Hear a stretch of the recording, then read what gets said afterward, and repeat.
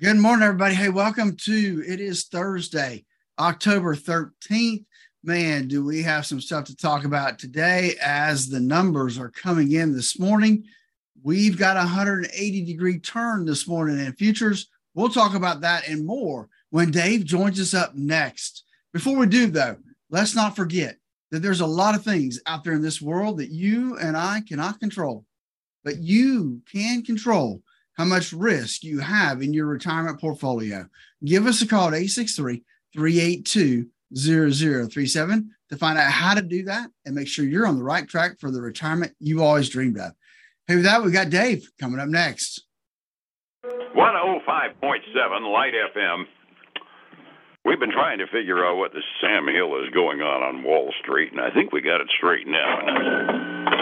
We hope, anyway. It's time to check in and find out what's happening with you and your money. It's one of those days in which my delayed quotes are so different from Phillip Statler's real-time quotes that he gets because, well, he's a pro, that it looks like a completely different world inside of 5 minutes. Let's tell you why together here. He's on the phone right now from Statler Financial Services, the one, the only Phillip Statler. Good morning. Did I buy you enough time to catch your breath there, Phillip? Yeah, man. Hey, good morning, Dave. Yes, it is. You're talking about a 360-degree or 180-degree turn, rather, in sights of 5 minutes.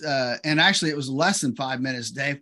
The news came out, the CPI, and I clicked at 8:32, and we'd already dove to the red. It was ugly. Let's tell them what's going on. First of all, the futures market at 8:29 was showing the Dow up by an even 300 points. Up. You have the indication it's going to be a good day, right? Well, at 8:30, we got the Consumer Price Index numbers out of the federal government. Here's the rundown. CPI, month over month, went up by 0.4% last month. They were expecting only 0.2. The excluding food and energy, the core CPI, the more stable prices, they expected it to level down a little bit to a 0.5% increase. We ended up going up by 0.6% increase. That means that our core CPI went up to 6.6% year over year. It went down a little bit from last month to 8.2% on the overall consumer inflation rate, but that was not as much of a drop as they expected. They were expecting 8.1, so basically we missed every single inflation expectation we had. And what did you tell me the Dow futures are looking at now? Let's try negative $422 right now, down almost a point and a half. That's a 722-point drop in less than 10 minutes, which is just about enough to make the average investor's head explode, isn't it? Yeah, it really is. Not just the average investor. It probably makes all our heads explode because that's just such a traumatic change of direction. I mean, that crud just doesn't happen. On top of that, we got a weirdness going on as well in the bond market. I had a tip sheet thing talking about the inversion of bond rates overnight, and he expects the bond market to crash. And we're even seeing that in the federal bonds because the yields on federal bonds are going through the roof this morning as well. We're looking at what is that 2-year Treasury bond is up to like 4.4% this morning? Yeah, a little over 4.4% yield. And you've got the 30-year up to 3.93. So everything on the yield curve is just going up and away.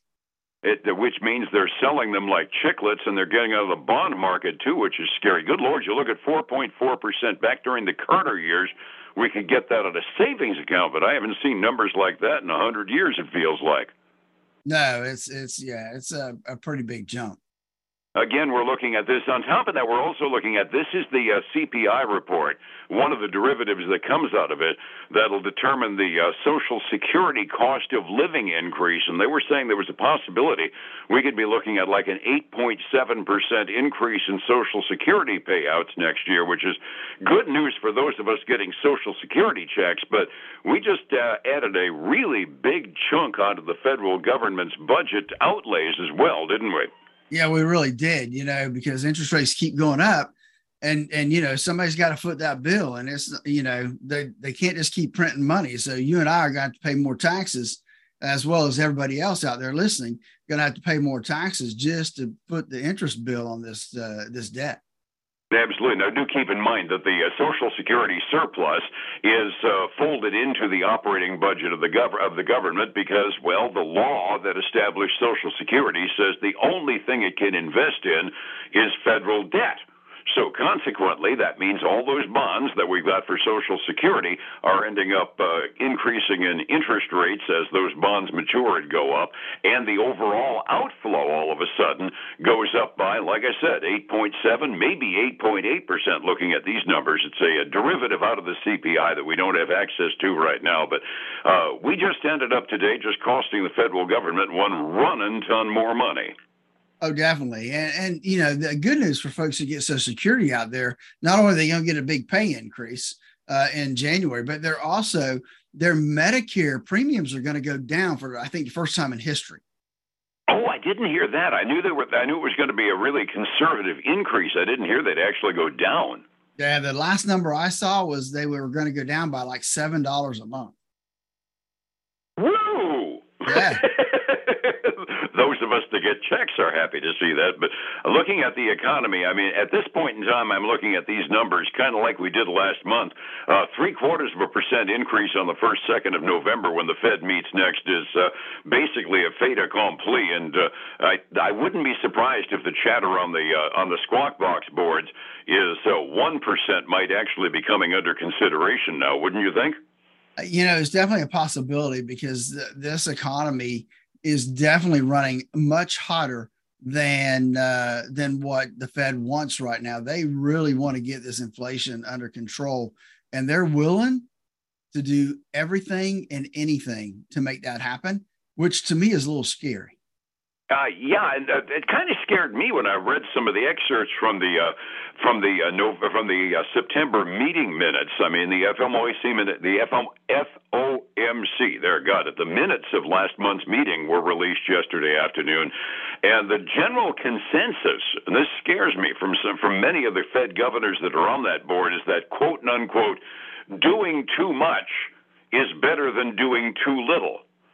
Now, I'm sorry, we're screwing with people's money here. We're screwing with people's jobs. And I'm sorry, throwing another million people out of work, doing too much is not better than doing too little at the moment. I'd rather see us settle in and say, oh, we're down to 4% inflation. Good. Now let's do it gradually. But instead, the Fed has decided they're basically going to whack us over the head with 2x4s until we get all the way down to 2% come heck or high water.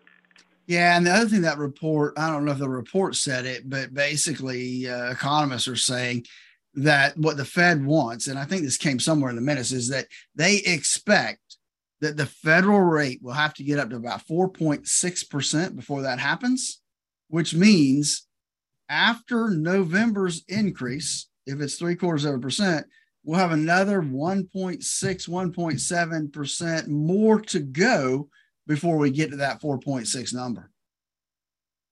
Paul Volcker still work there? Yeah. For a minute, I thought you left me. No, I'm just sitting there kind of just crossing my eyes and going, holy crud. Like the rant you and I kind of agreed on yesterday morning, it takes 5-6 months for an interest rate increase to have an effect on the economy.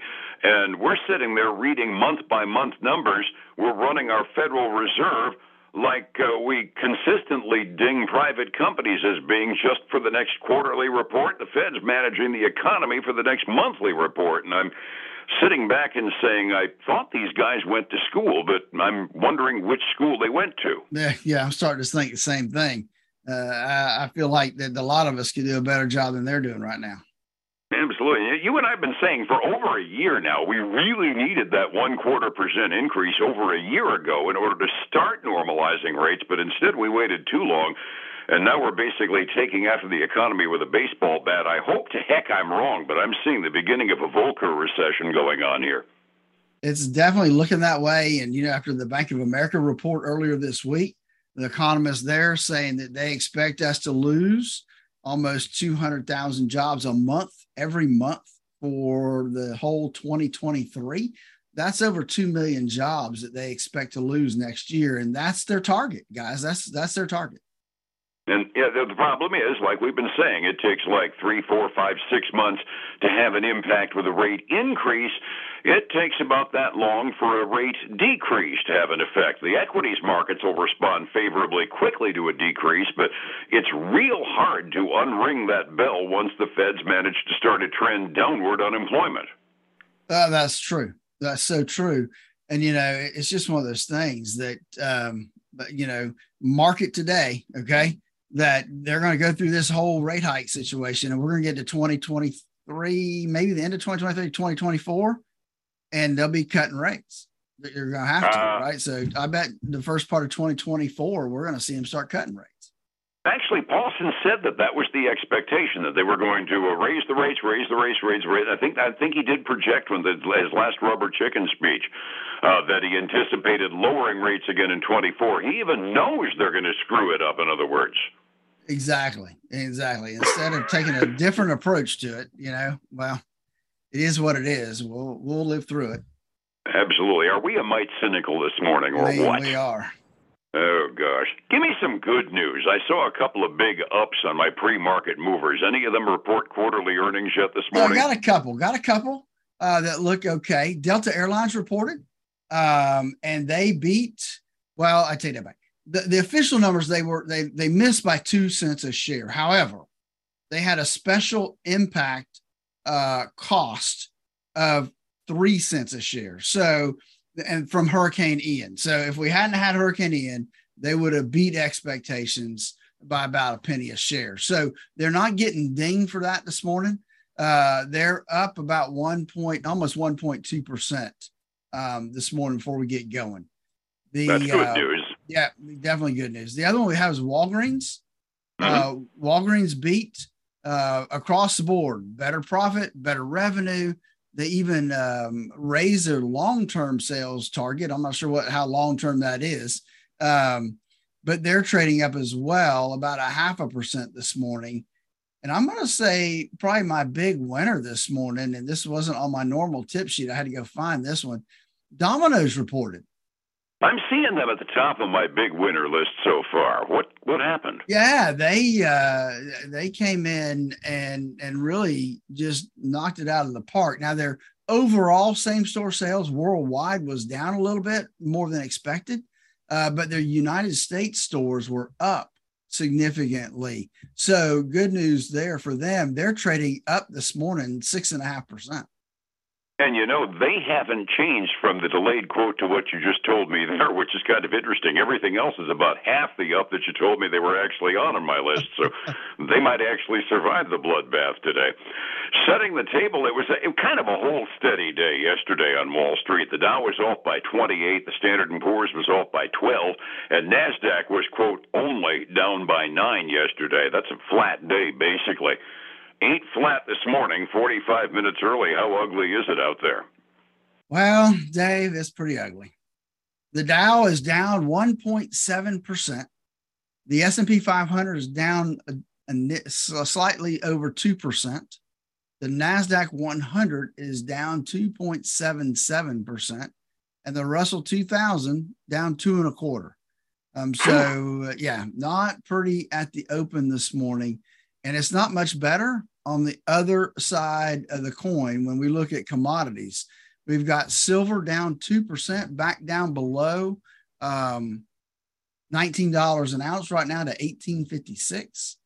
We've got gold down 1%, almost 1.1% to $1,660 an ounce. And crude oil sliding down 1.7% to $85.76 a barrel right now. Phew. All my world market numbers are going to mean absolutely nothing after the 8:30 event. The Asian Rim closed slightly down, nothing really heavy over there at 6 a.m. this morning. Europe was showing a little bit of gain a few minutes ago midway through their day, but I'd bet a nickel they're going to follow our trend downward. It's not looking very good overall. A lot of red ink this morning, Phillip, and if somebody's got too many equities and too much risk in their retirement portfolio, if you're getting close to retirement, this has to be first-class scary. How do I find you to try to save my bacon? Dave, there's a lot of things in this world that we can't control, but folks can control how much risk they have in their current portfolio, but they have to know how much risk they have in order to make the adjustment. That's why we developed our core retirement design. Give us a call, 863-382-0037 to walk through our core retirement design.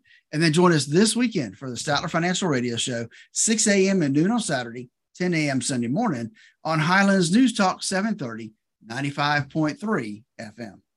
And the Phillip and Dave show again tomorrow morning, where we promise we'll be in better humor than we are this morning. Is that doable? I'm hoping so, but I hate to make promises I can't keep. Let's just agree to both get some high-test coffee in us first. Fair enough? All right, buddy. Talk to you tomorrow. Have a good day. Thanks. It's 105.7 Light FM and Statler Financial Services. Phillip Statler. Folks, unfortunately, that's the way it's going to look out today. It's not going to be a great day today. It's going to be one of those days you wish you hadn't looked at, but it is what it is. That's why it's so important that your risk really matches up with the amount of risk that you can handle.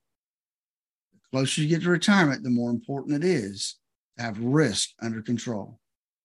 Give us a call, 863-382-0037, and let's get you scheduled for our core retirement design. No obligation, no cost. Just give us a call, 863-382-0037. Hey, until tomorrow, your day is better than what it looks like. Until then, take care. Bye now.